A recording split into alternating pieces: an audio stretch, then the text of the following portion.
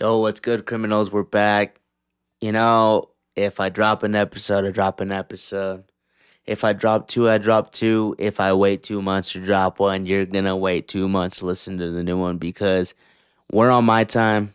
I drop these when I want, when I feel like it. But a lot of it is like, damn, when I got time.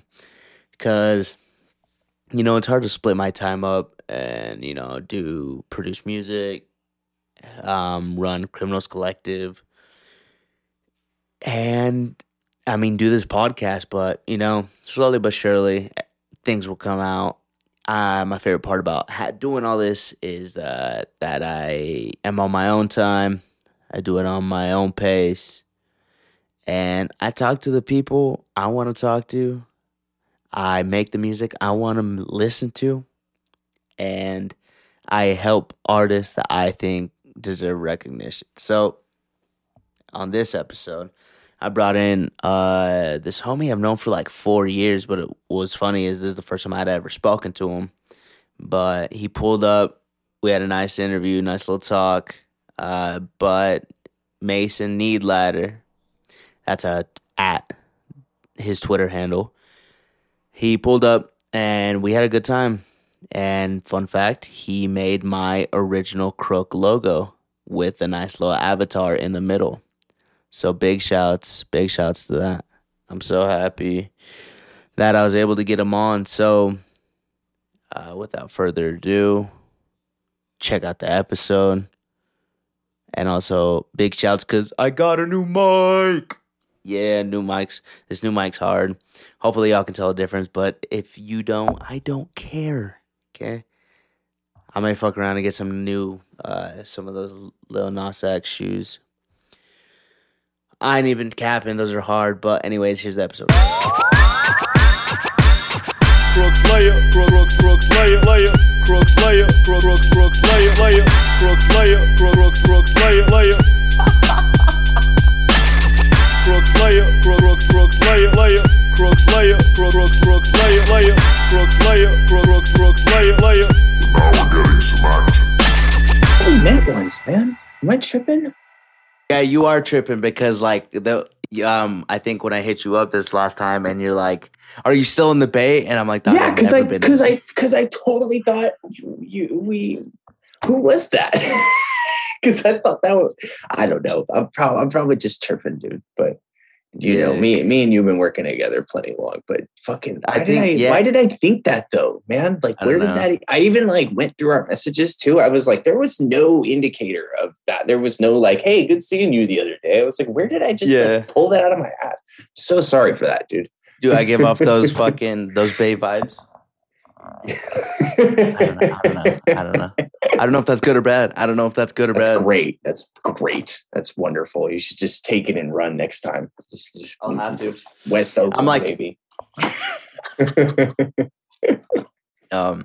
But yeah, you said we'd been working together for a while. I actually had you make my original Crook piece. Oh, I remember.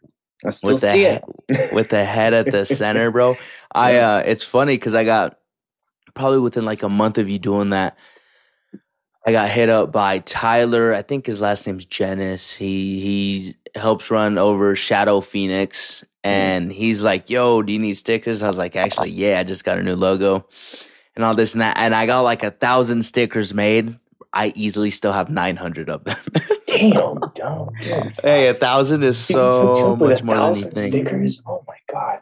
No, dude, don't trust me, bro. I ran a sticker shop for a few years, right? Like kind of on the side. And man, I would only order like 30, 40, and they'd sell out in the day, but that was kind of the point. I didn't want to have to do it of course day after day. I would just wanted to have a day where I just fill out envelopes and then I can not think about it for the next week or whatever. But anyway, dude, all I needed was 30 or 40. I can only fucking imagine getting a bag of 1,000. What do you do with these? Yeah, I still got the original box that they all came in, and oh my god, man. Yeah, it got to the point where I end up carrying a few with me, and wherever I'm at, like right now I'm living in Idaho, but there's plenty in Salt Lake City, just plastered everywhere. There's some in Seattle. I think nice. I just went for the first time. Oh, really? How was it? fucking, I loved it, man. I fucking want to live there now. I was like, what? It's like, how have I never been here? I mean, I grew up going to San Francisco all the time, so it kind of felt like that city, but with like a third of the population, you know. I see. So I was like, they removed the only bad part. So yeah, it's fucking people, man. We all hate them. Yeah, man, fucking popular. What you go for? Just to visit? Yeah, man. My boy's from Bonnie Lake, which is like this little town, like kind of outside of it, and he was going up to see some family and shit. So me and our mutual, we kind of just were like, let's go get fucked up too. Might as well go for a weekend. Yeah, make a weekend out of it. Yeah, well, we made a week, man. We stayed up there 7 days.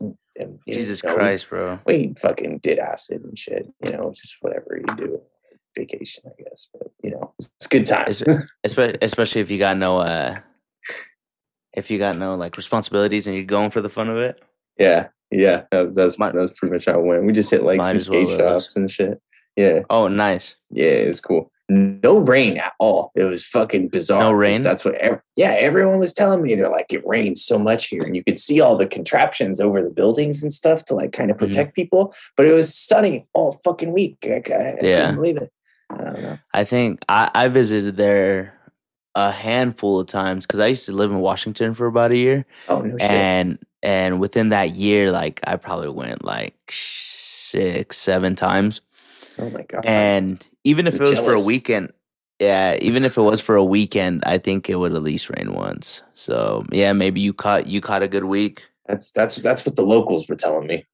A good week to convince you to get out there. Yeah. Fucking. Where are you located at? I'm in San Diego now. All right, hold up. Before we get into any of these questions, I want to welcome back the criminals. That's what I call my fan base, the criminals. Whether it be music, whether it be the podcast, whether it be the label. Criminals, what's up? You're back to another episode of Crooks Lair. And this episode, we got the one and only Mason Needlatter at Twitter handle. Thank you. I'm taking a bow. And the reason I wanted to have this full in was because I don't know if I'm gonna have it in the episode or not, but I mentioned how Mason did my first Crook logo with that badass homie in the first O of Crook, and I still use that head everywhere. But go ahead and introduce yourself, man. What's up, criminals? My name is Mason Needlatter, short for Mason Needs a Ladder. Really happy to be here, and we can talk some shit. Talk the most shit and talk the least amount of shit, but more than likely gonna be talk the most shit. Yeah, that's all we do. So you're from California. You said you're in San Diego now. Mm-hmm. Did something pull you out there recently? Yeah, actually, I mean, I was living up in the Bay Area pretty much my whole life. This little ass town right outside of Oakland. I don't know if I can. Am I good to like swear on here? Oh yeah. So from this little ass town outside of Oakland, and now this is a strictly straight Christian podcast, bro. Please. I've had shit like that though, dude. Anyway. No, you good, bro. I was up there pretty much my whole life, and then I kind of last like 2 years ago, my girlfriend was just like, do you want to move in? And I was just like, okay, San Diego, sure. Whatever. I don't know. Because I never really lived anywhere else. So I was down, just flip my whole scenery on its axis. You know what I mean? I didn't really leave the state, so it's not that much different. But, But are the two cities, like, can you tell a big difference in the two? Oh yeah. Big difference, man. Big difference. What are the main ones?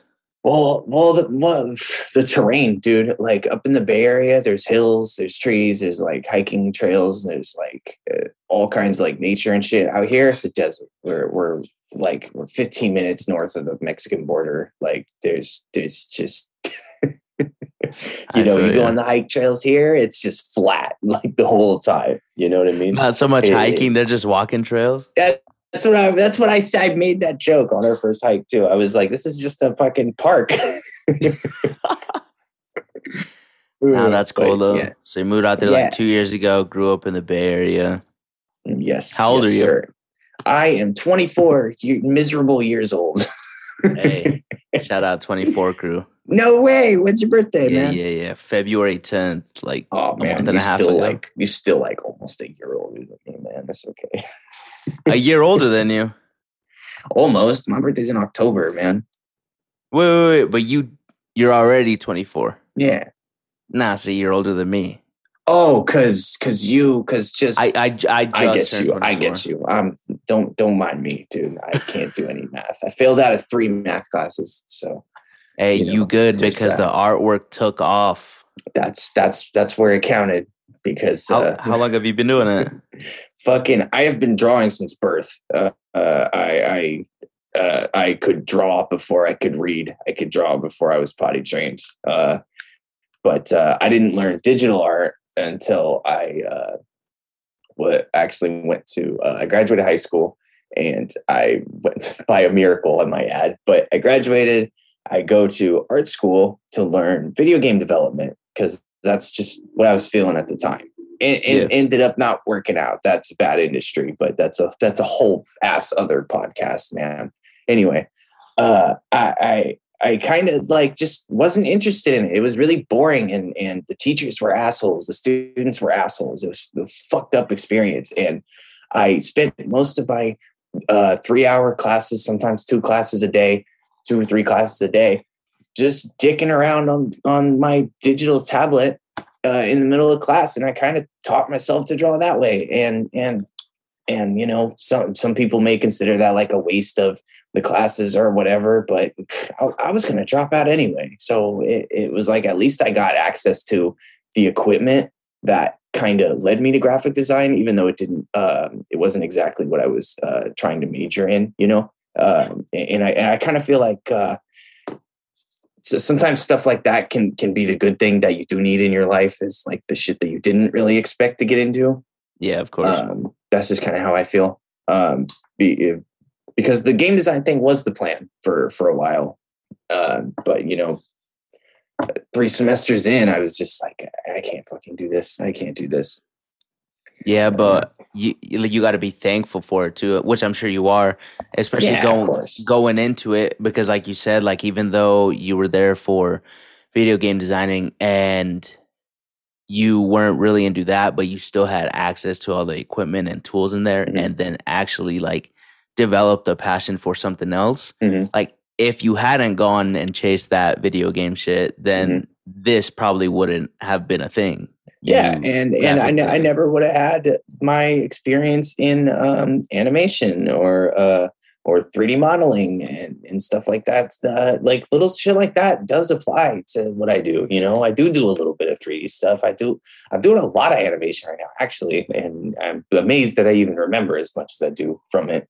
But I had to animate entire like levels and like little platformers and stuff. So it was pretty natural for me to just go from that kind of stuff to like cover arts and logos and stuff like that. It kind of felt a lot easier to like to actually like develop something. You know what I mean? Yeah. Without having to rely on like a team and 30 other people who most likely don't give a shit about the work you're putting in.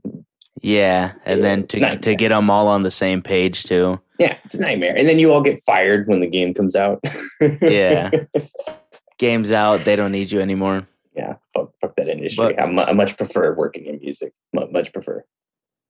So is that where you have like most of your clients or most of your work is from the music industry? Yeah, man. I mean, I didn't really intend it to be that way, but it kind of just developed that way. I mean, it started with, I had a couple of DJ. I was a butcher at the time of this. And I was a butcher. Yes, Butcher sir. Mason, dog? You got that cleaver or what?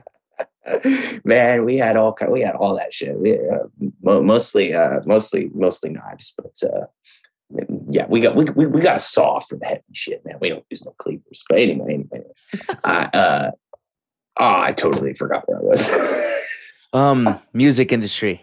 Music industry. Oh yeah. Man. How So majority of your clients, yeah. more than likely music.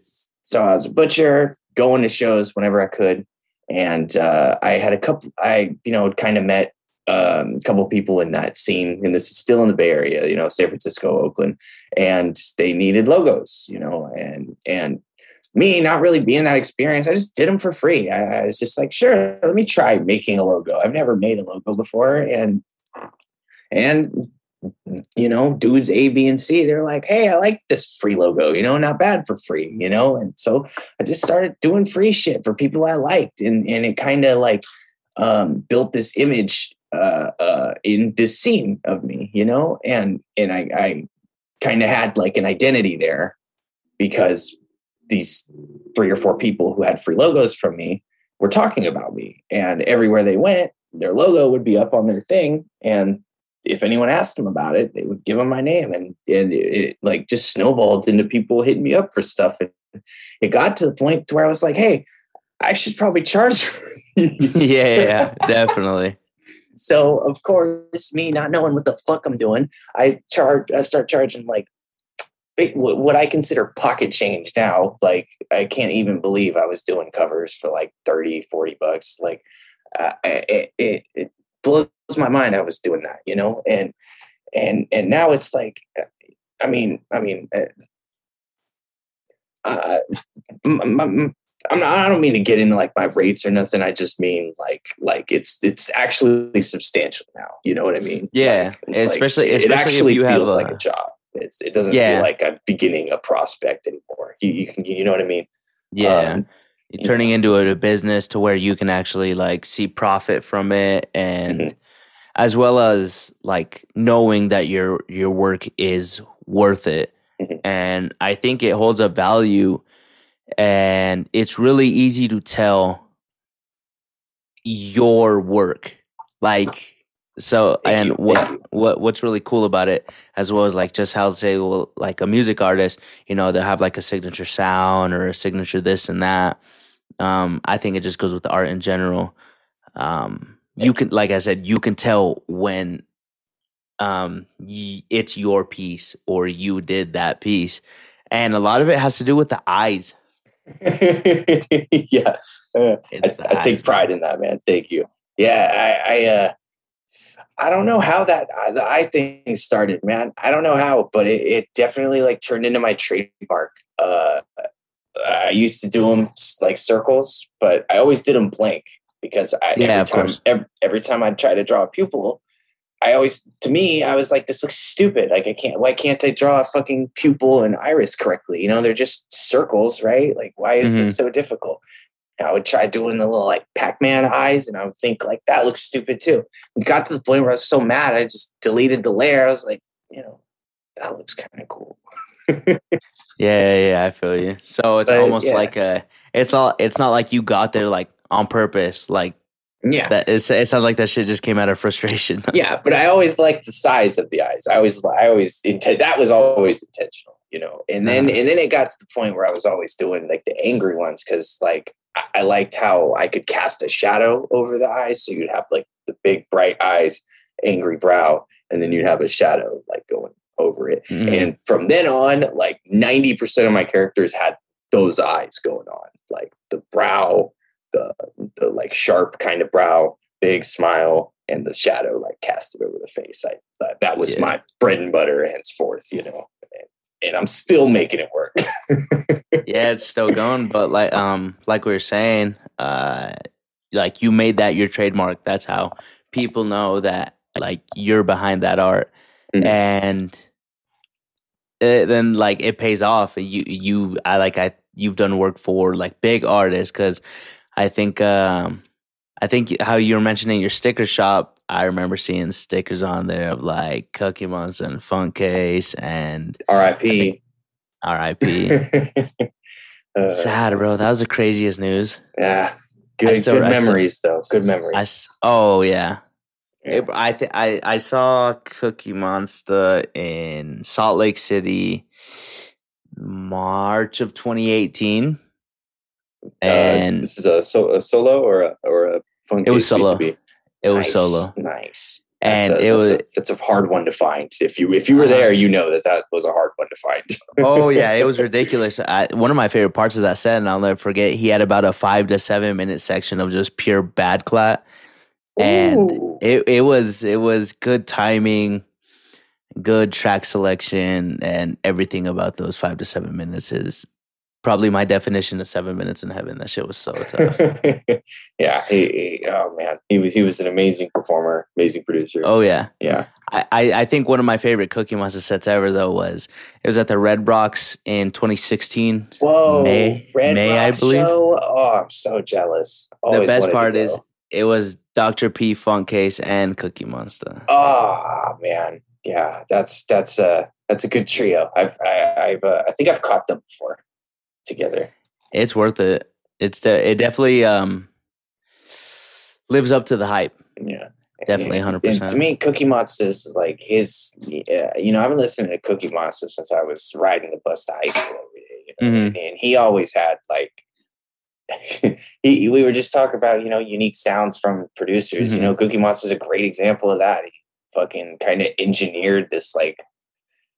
I mean, I don't want to give him all the credit. There were producers like Hatcha and whoever that kind of had this style as well. But Cookie Monster kind of had this like goofiness with it, with like songs like Yow Mama and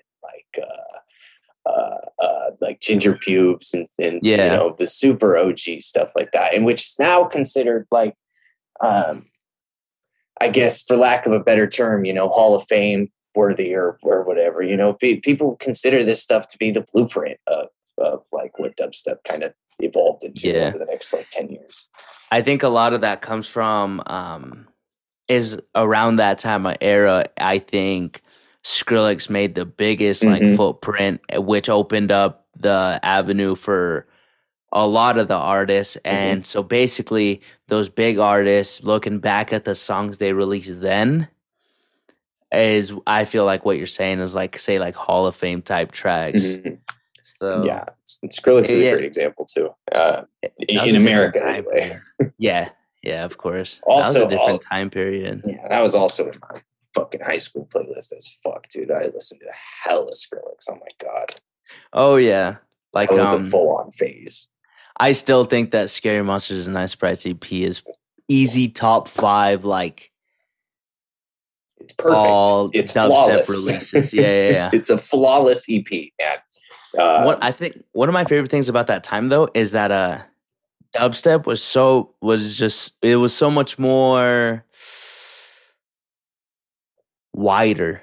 People. I feel like lately, I use this not. It felt like it was trending more for a while. And now it feels a lot more secluded now again. Yeah, I feel like the later it's gotten in the like music development, I feel like people just they want to give something a title so bad, and back then everything was dubstep. Yeah. Like you had like 140 dubstep, but then you had like 110 Reptiles theme, and that was also dubstep. Yep. But like now it's like, oh no, that's drum step. Yeah, or like exactly, and then it's like, no, that's bro step. That's tear. Yeah, that's exactly. Back then, fucking mess, dude. It's a mess. I can't keep up. It's such bullshit. Who the fuck cares? Honestly, it's like. We're all just trying to make a living, guys. We're just it's EDM. Come on, you like it? Just listen to it, man. Yeah, for real. But one of my favorite producers back then was Dylan Francis before he got poppy and mainstream. Like he did a remix for Kill the Noise. Called Kill the Noise, and great remix. So hard. I'm a massive Kill the Noise fan. Yeah, Kill the Noise he's been slaying. Oh yeah. And he don't fucking quit. Saturn is one of my favorite Kill the Noise songs. Saturn, dude. Yes, that is a great fucking EP too. To me, I would put that up with, I mean, it's not as good as Scary Monsters and Nice Sprites, but I would I would be Up remiss there. if I didn't mention it after. Yeah, Kinda feel me. facts.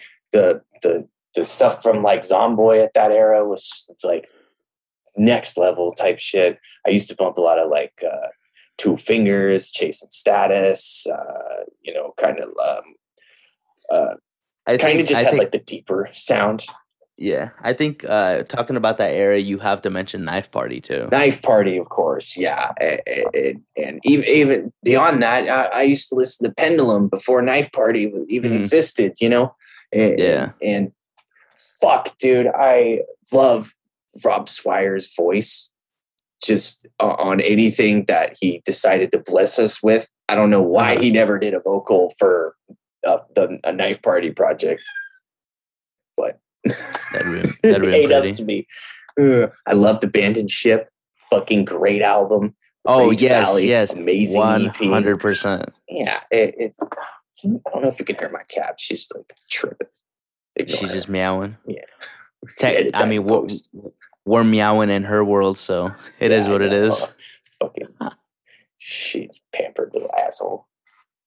But yeah, no, that's cool to hear that you've been listening to music that long ago too, because I truly think it, like, even though it was only 10 years and relative to like music, 10 years isn't a lot, but even in the past 10 years, like, electronic music has progressed and changed so much that, like, looking back then, like, it really was a different era. And I think where a lot of it changed is, I'm not saying him specifically, but I will say that when he pulled up and did what he did, I think he left just as big as imprint as Skrillex did. It would be Sudden Death, bring in like in 2016, 2017. Absolutely.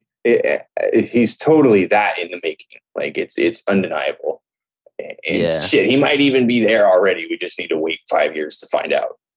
Yeah. I think I would say he's already there, but it's hard for people to tell because I think, so we'll just go the past 10 years, right? From right now to 2016 and then 2011 to 2016. Well, to me, I always feel like I always kind of, and this might be too much credit, but I always kind of credited Scary Monsters and Nice Sprites as being like the doorway for like American dubstep. So I always kind of feel, to me, I'm always like, dubstep started in 2010. You know what I mean? Like, yeah, in the US anyway. But yeah, of course. Yeah.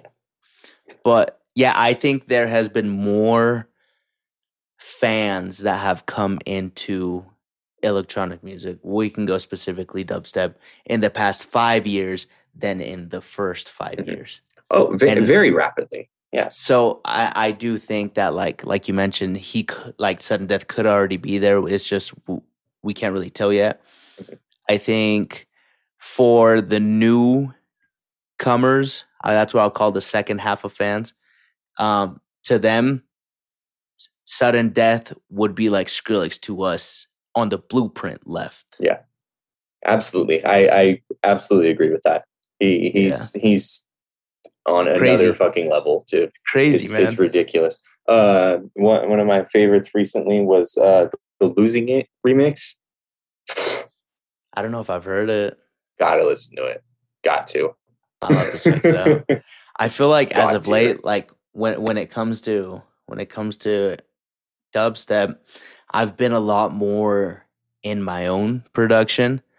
And I think a lot of it has to do with when I'm constantly listening to stuff, when I'm sitting down and producing, I'm subconsciously trying to mimic what I've heard recently.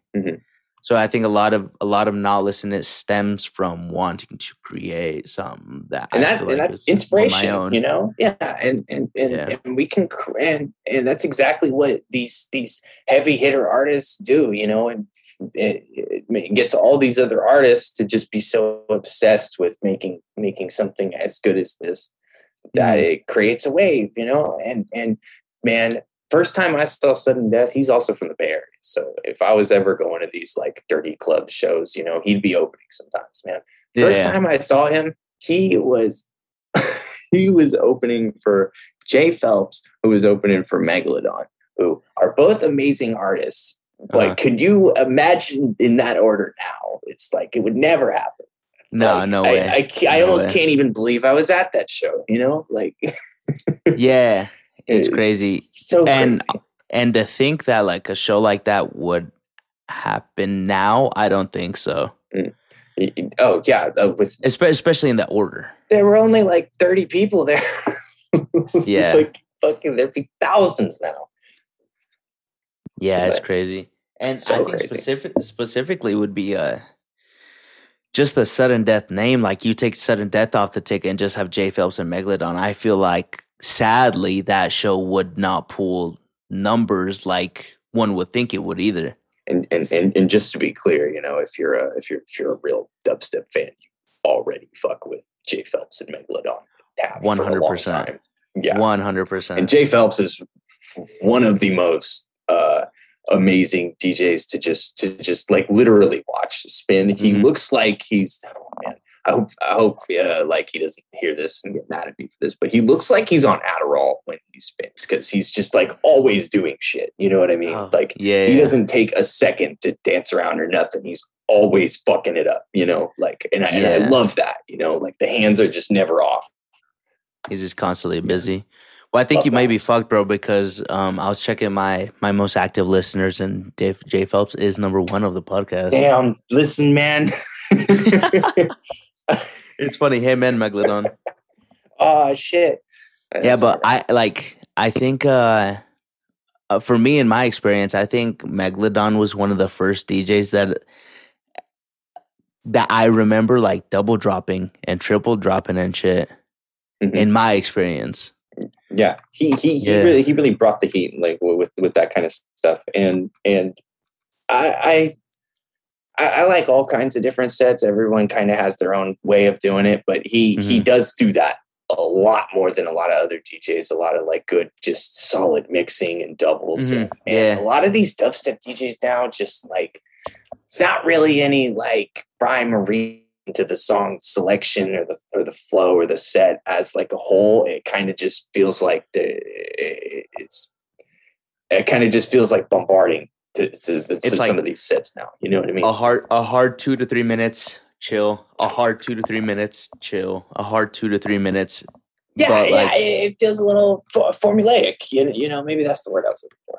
Yeah. And there's not so much thought process in of a set as a whole. Yeah. Yeah. I love when he plays Yabba Dabs. That's my favorite. It's cool because I remember Cookie Monster and Flux was actually the second show I ever went to. New Year's of 2013. Solid New Year's. This is up in Idaho, or where were you at? No, this was in Salt Lake. Oh, okay, cool. Yeah. But then the first show I ever went to was October of 2012, and that was Excision, Datsik, and Terravita, and also Diesel Boy. Damn. So it was R.I.P. Datsik too. Crazy, he died, right? R.I.P. I think I actually saw a video of him trying to come back again. Because do you remember like 2 years ago where he tried to come back and everyone was like, nah. It had the reverse effect. Exactly. And I think I saw a video him post and it said Datsik is back or something like that. And this was like a week ago. No, and I'm it's like, not happening. Bro, at some point you either got to do a fake alias and do some like spaz type stuff. Yeah, but, you have to do that, or I feel like what anyone would do in this situation is just go make music for film, because the film industry has people 10 times worse than that all over the fucking place. And also there's big bucks in that shit. Yeah, I feel like it's like, just do that. Like, why are you just digging a deeper hole for yourself than seemingly like... How do you make this worse? How did you take what is already the worst thing to happen to anybody and make it fucking worse, dude? He's like, I got an idea. We'll come back. He just has to double down on it. Like he has to. Yeah. And that's the ego talking, man. Yeah, I will say that his what was it, Ninja Assassin or Ninja? whatever his tour was. Mhm. That was the last one he did, Ninja Nation tour. Yep, Ninja Nation. That's what it was. I was there. I was at the Berkeley show. But I will say that show was awesome. And yeah, it was a good show. It was a good show. I wasn't a big fan of the weird costumes and lightsaber fights and shit, but the music was all right. I did like his stage, but visuals, yes, he lacked so hard, man. Yeah, it was like, I fucked, dude. I liked the music. I really did. But I could not fucking stop thinking about this dude's ridiculous fucking costume. I was like, why the fuck are you wearing that, dude? Like, the big ass hat, the mask, which is now normal, but he's got like a whole gi on, like a black gi, and then he's got like a toy lightsaber, and I'm like, what the fuck is going on? Like, what is happening right now, man? Yeah, the biggest thing was the visuals, because at the same time, Excision was going around with the hardest visuals in the game. Mm-hmm. So to think that at the time, two of the biggest dubstep known artists, Excision's killing it all around in the aspects, and then Datsik, like, really, bro? Like, that tiger doesn't even look like a fucking tiger, bro. I'm like, that tiger looks like Mason made it in his video game animation class. Wow. Oh man. I had to do that callback. It came into my mind. I was like, I have to drop this. You know what? I had another designer friend ask me recently. They're like, "Would you do work for Datsik now if he hit you up?" And I was like, "Well, yeah, I would. Like, money's money, dude. A bag's a bag, and no one's gonna look at that cover and be like, "Wow, Mason supports Datsik." They're gonna look at it and go, "Oh, Mason got a bag from Datsik. Good for him." You know? Yeah, it'd be a different. It'd be a different story if you're like, you know what? Yeah, I'll do this one for you. Yeah, if I was like promoting it, that would be different. But it's like, it's about this, you know, like 100% business. Yeah, and don't get me wrong. There's a lot of people that I love working with, and fuck, there are a couple people I've worked with now that I used to dream of working with. You know, Smoke Perp was one of those for a really long time, and. Mm-hmm. One day it just worked out, and I got to do a fucking cover for Smoke Perp, and I've just rode that wave for weeks, man. It's the best thing, you know. And I did just lock in a really, really good one, but I fucking can't say what it is because it won't come out if I do. if you want, you could say I'll bleep it out. You're gonna bleep it out? I'll bleep it out because then I want to know now. I swear, bro. I'm not. I swear. I'll tell you, but I need to know you're gonna bleep it out because I signed an NDA, and I'll get fucked. That's on Pinky, bro. That's on Baby. We're Pinky swearing. All right. That's on my coworker's unborn son. Wow, I because it's so specific, that makes me believe you even more. You know, like I'll bleep it, bro. All right, ready? I'm gonna say it. I just did one for. For real? Yeah. Dog, this shit's crazy. You're out here making money moves. Yeah, well, fucking shit, dude. I'm more concerned about the eyeballs on that, to be honest with you. Because it's like when you start getting into gigs like with this high profile with people who have millions of followers on their accounts and stuff, it's like you make good money off the cover because they have the resources to pay you a fair amount and everything, you know, obviously. But the truth is, you're going to get paid way more and way longer by getting a tag and a post when you're talking about someone with that kind of numbers. Yeah, exactly. Yeah. You're going to be making way more off the exposure in that. And that's kind of the problem, is that some of these motherfuckers with 300 followers think that they can just like do that too. Like they have that kind of reach. It's like, you know, would you do it for the exposure? It's like, no, I can't afford to do it for you for the exposure because I'm not going to get any return on that, you know? Yeah. Yeah, I think it's like the less followers someone has, the more they'll try and bullshit you.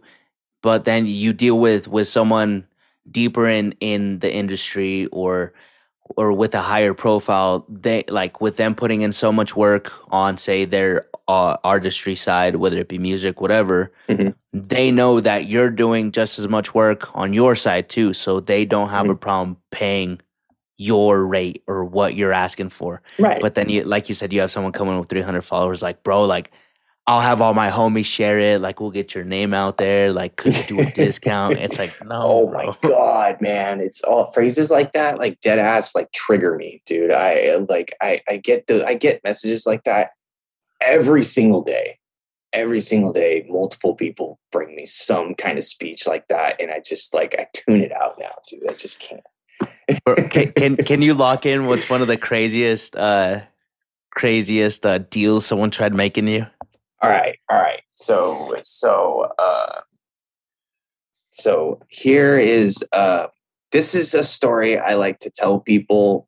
I like to tell clients when they ask for like edits or changes because they feel bad for making me do more work. And I tell them this story about an actual bad client to make them feel better about asking me for edits.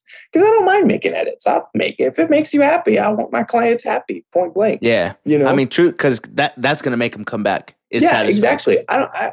To be honest, the rest is kind of secondary. I don't even care. I'd rather they be happy with it and I be late. You know, if I got to be late and it still come out good for them, that's worth it to me. You know, it's the absolute top priority.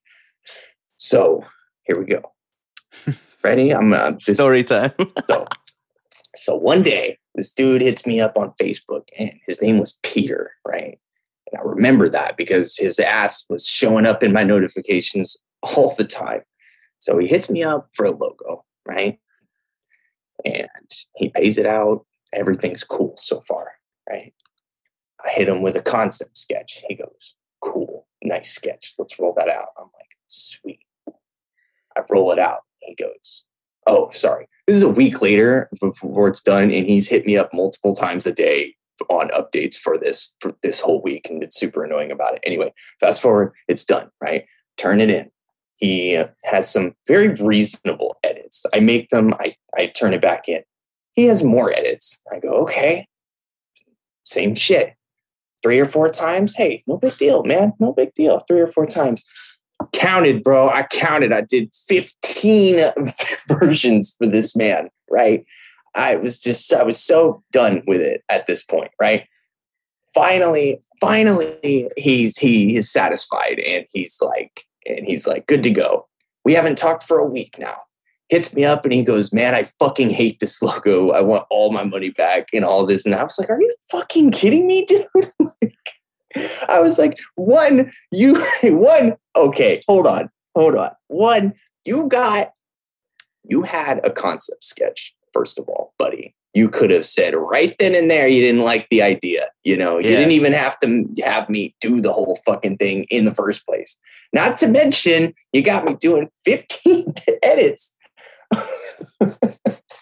Because he curated it step by step. Yes, dude. It's like if you didn't like it, why didn't you just say that? Like if you don't like it, I would have just tried again. Like it's no big deal, you know? Like, sometimes it doesn't come out how you want it. And that's part of the process. And it's my job to be able to recover from something like that, you know?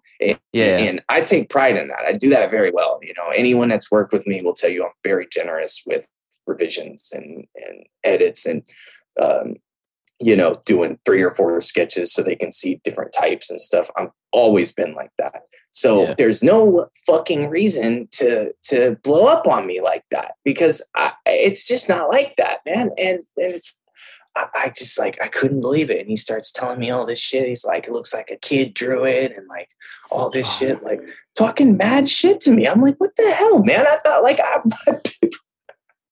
I don't know. It could be so easy. But no, people like that got to make it hard. So yeah, I like to tell that one to make people feel better when they ask for edits because a no amount of edits going to be worse than Peter. Yeah, because that disrespectful part of coming back and be like, I want my money back. It's like, dude, I want, if this is how it is, I want my time back.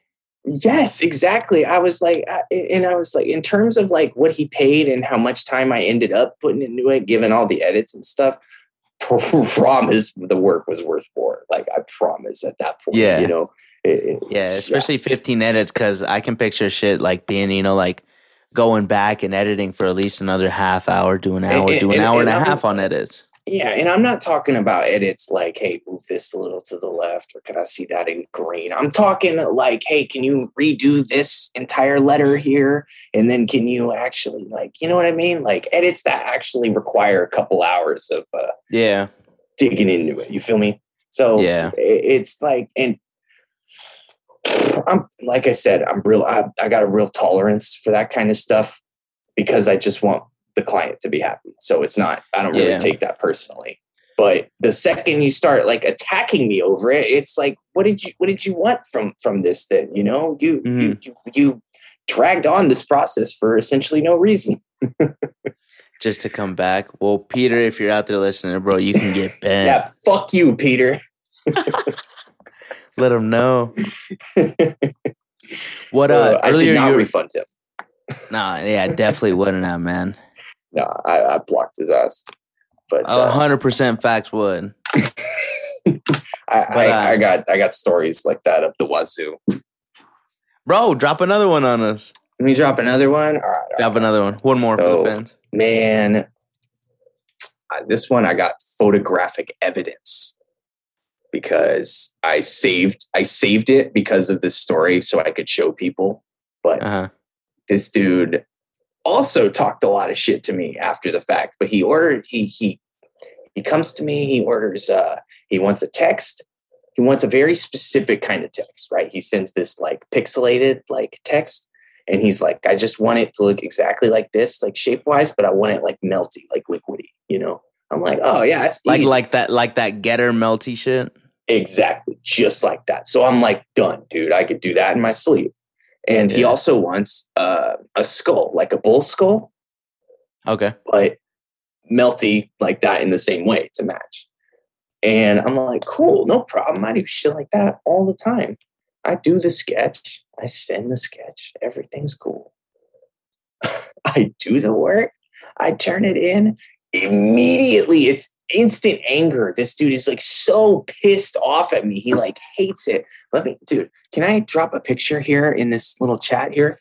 I'm gonna drop you the logo that this man. He was like, I should have just gone to my girlfriend and had her do it. She barely fucking draws, and she could do better than this and this and that and whatever. And I was like, what the hell, man? I was like, what? like it's so unnecessary, man. Like, yeah. And it's like, it's the same thing to where I'm like, you saw the fucking concept sketch, you know, you were more, that's the point of it, you know, like, yeah, here's the skull like, right here. Especially it being a concept and then having them, because you have to get the okay to keep going on it, right? Exactly. Yeah. I got to get the green light. Otherwise I could be putting 8-9 hours into nothing. This school's fire though. Like, thank you, dude. I was like, it's exactly what you asked for. I don't understand the problem. What happened to it? What happened after that? He didn't want it. I don't know. And he wanted his money back, but I didn't give it to him because I did the work. So that's too late, buddy. Like, 100%. You could have got your money back from the sketch, but you let me do it. So that's what happens. Yeah. I don't know what to tell you, man. Like, if you get your fucking transmission fixed and you're like, you know, I don't like my transmission, like, they're not going to refund you because they did the labor, you know, you can't take that back. Yeah. Nah, I'm gonna go ahead and I'm gonna save that and use it on one of my cover arts. Nah, I'm playing. I actually resold it, so please don't do that. Okay, nah, I won't. Thank you. No, that's cool though. So I mean, technically, hey, you cashing out twice on that guy right there. I did. I sold it to a lovely motorcycle dealership, actually, oddly enough. Yeah. Motorcycle dealership. See, yeah. What's cool is like how you were saying, like, I mean, a big of your clientele is, you know, music industry, but you sold the logo to a motorcycle dealership. I do have a couple of weird ones in there. I do got a close friend of mine that runs a couple of dealerships out in Texas, and he uses a bull a lot for his like branding. So I kind of had this, and I was just like, "Do you want it?" Like, Yeah. this motherfucker doesn't. And so it like worked out perfectly. And I got clients in like I got a couple of like podcast people I do covers for. I got like I do like Twitch emotes, Twitch overlays. I see.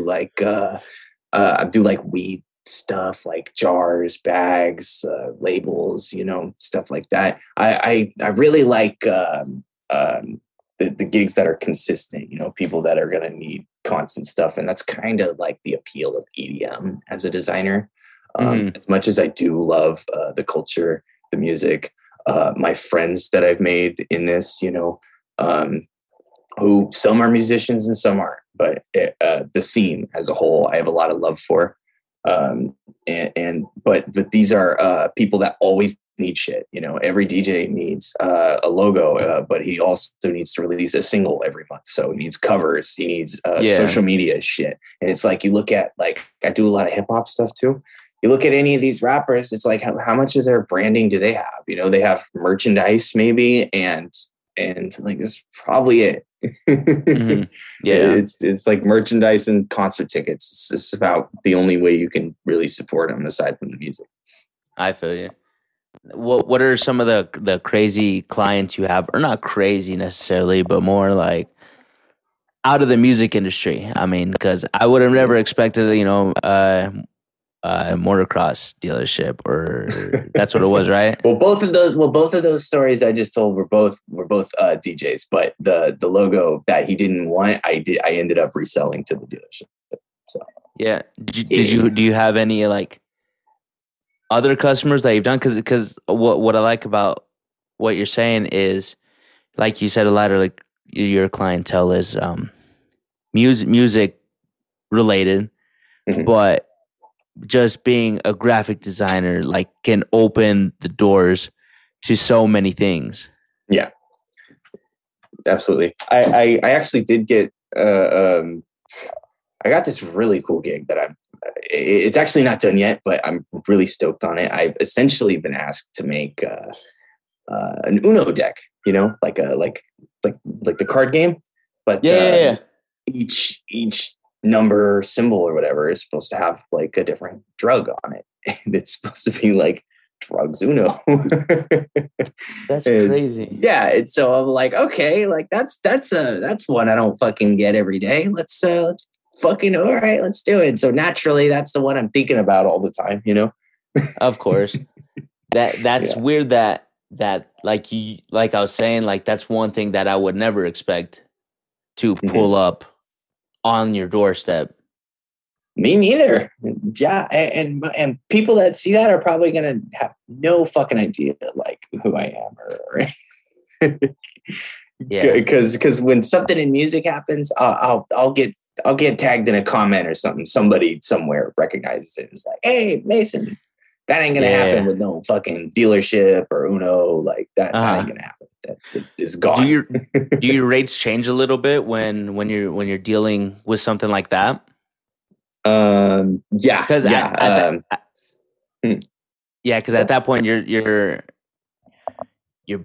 selling 100% rights of that art. I mean, you are in a sense, but when it comes to like the music industry, but at the same time, they're more than likely to hit you with a tag and a share and all that shit.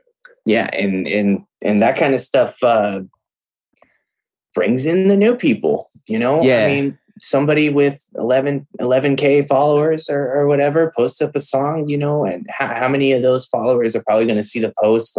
Let's be pessimistic and say only 1,000 of that 11K are going to see it.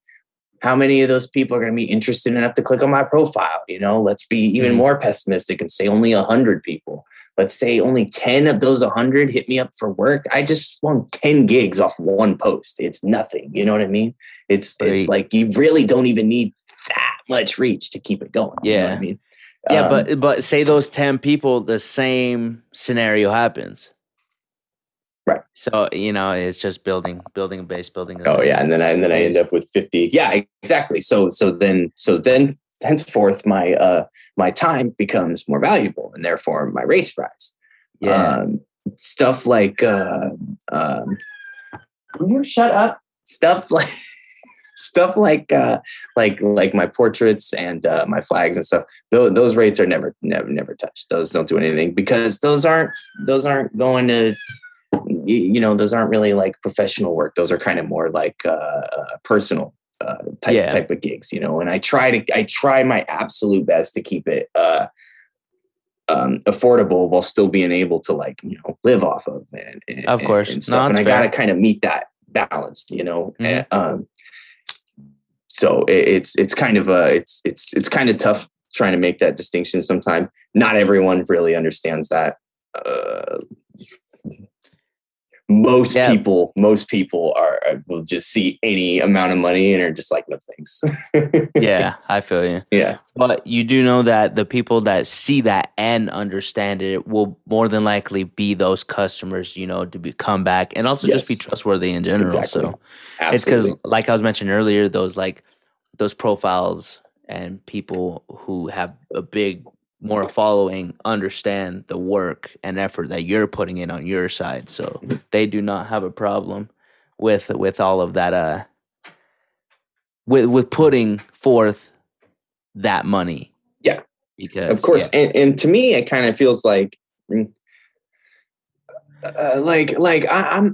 not really a greedy person per se. I'm not, it's like, oh, I won't get out of bed for this amount of money. I'm not that type of designer, but I get hit up by a lot of people. And if I was just going to do work based on people's word, I wouldn't be able to help anybody.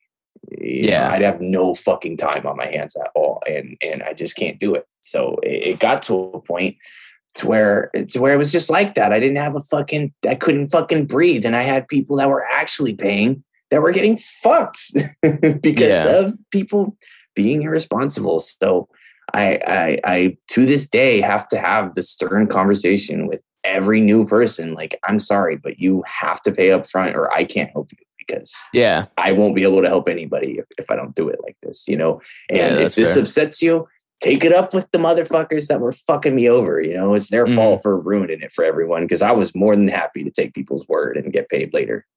Yeah. So, but sometimes it gets to a point because you'll get those greedy bastards out there. Yeah, I do love my job. I do love what I do. It's a blessing, truly. I love the friends that I've made in this. Shout out Cody Diodato, Dak Daniels, Wednesday. 40-ounce people. Like I love the people I've got to interact with through this, and it kind of makes wading through the bullshit that I do deal with worth it. And to me, it's like the worst day as a designer is still the best job I've ever had. To me, that's how it is. Yeah. Yeah. All right, brother. Well, we're coming up to the end of this episode, and one segment that I've recently introduced is called Florida Man. So this is going to be releasing. Yes, exactly. This is going to be releasing March 31st on Wednesday. So looking up March 31st, Florida Man. March 31st, Florida Man. This says bullet lodged in the Florida man's testicle after wife shot him. Bro, for somehow, some way, that bullet got stuck in this homie's nuts. Man, what the fuck is going on with that state, dude? Something in that water over there. Yeah, it's something in the meth. It's something in everything, bro. It's gotta be the air. Because I'm in a group chat with some few Florida friends, and I mean, the way they act. This is no hate on them, but the way they act and the way they talk, they know what they're doing. When I read these headlines, I'm not surprised. Damn. I read that one recently of the dude from Tampa who fucking made a guitar out of his uncle's corpse. That was pretty crazy. Christ. You hear about that? No. Dude, he salvaged his uncle's grave and made a guitar out of his bones. I couldn't believe it. R.I.P. bro, shred the gnar. Yeah, man, fucking, I'd be stoked. Yeah, I kind of want someone to do that with my bones. You put that on your will. Someone turn my bones into a fucking guitar. So I stay shredded even in the afterlife. Yeah, I think that was the point of it too. Some bullshit like that, as gruesome as it is. Like you, it's like he wanted me to do this, bro. Like also, like your uncle wasn't buried as bones. Your uncle was still a body. So did you just like cut off all the skin and like remove the like? How did you? What did you do? Like you had to do some serial killer shit, you know? And you first of all, you robbed a grave for this, you know? That's crazy. No, I hadn't heard that. Yeah. Well. But Mason, thanks for joining in. Hey, thanks for having me, man. I really fucking appreciate it. But one thing that I do also at the end of every episode is there's like one word or one phrase, little, let's see, how would I word it? Inspiration or words of affirmation. I don't know, whatever you want to call them. From me? From you to the criminals. What's something that you want these fools to remember, or type of note that you think someone needs to hear today when they listen? Drop a phrase, drop a sentence, drop something. Listen, Mason E. Ladder says, don't stop smoking, don't stop eating, and don't stop fucking. Facts, bro. There you go. That's the hardest one that has been on this damn episode, bro. You heard it here first, criminals. Don't stop fucking. Thanks, Mason. I'll be linking all of your links in the description. And thanks, man. Thank you. Thanks for pulling up, bro. I appreciate you. Anytime, man. Anytime. All right. Peace out, brother. Peace.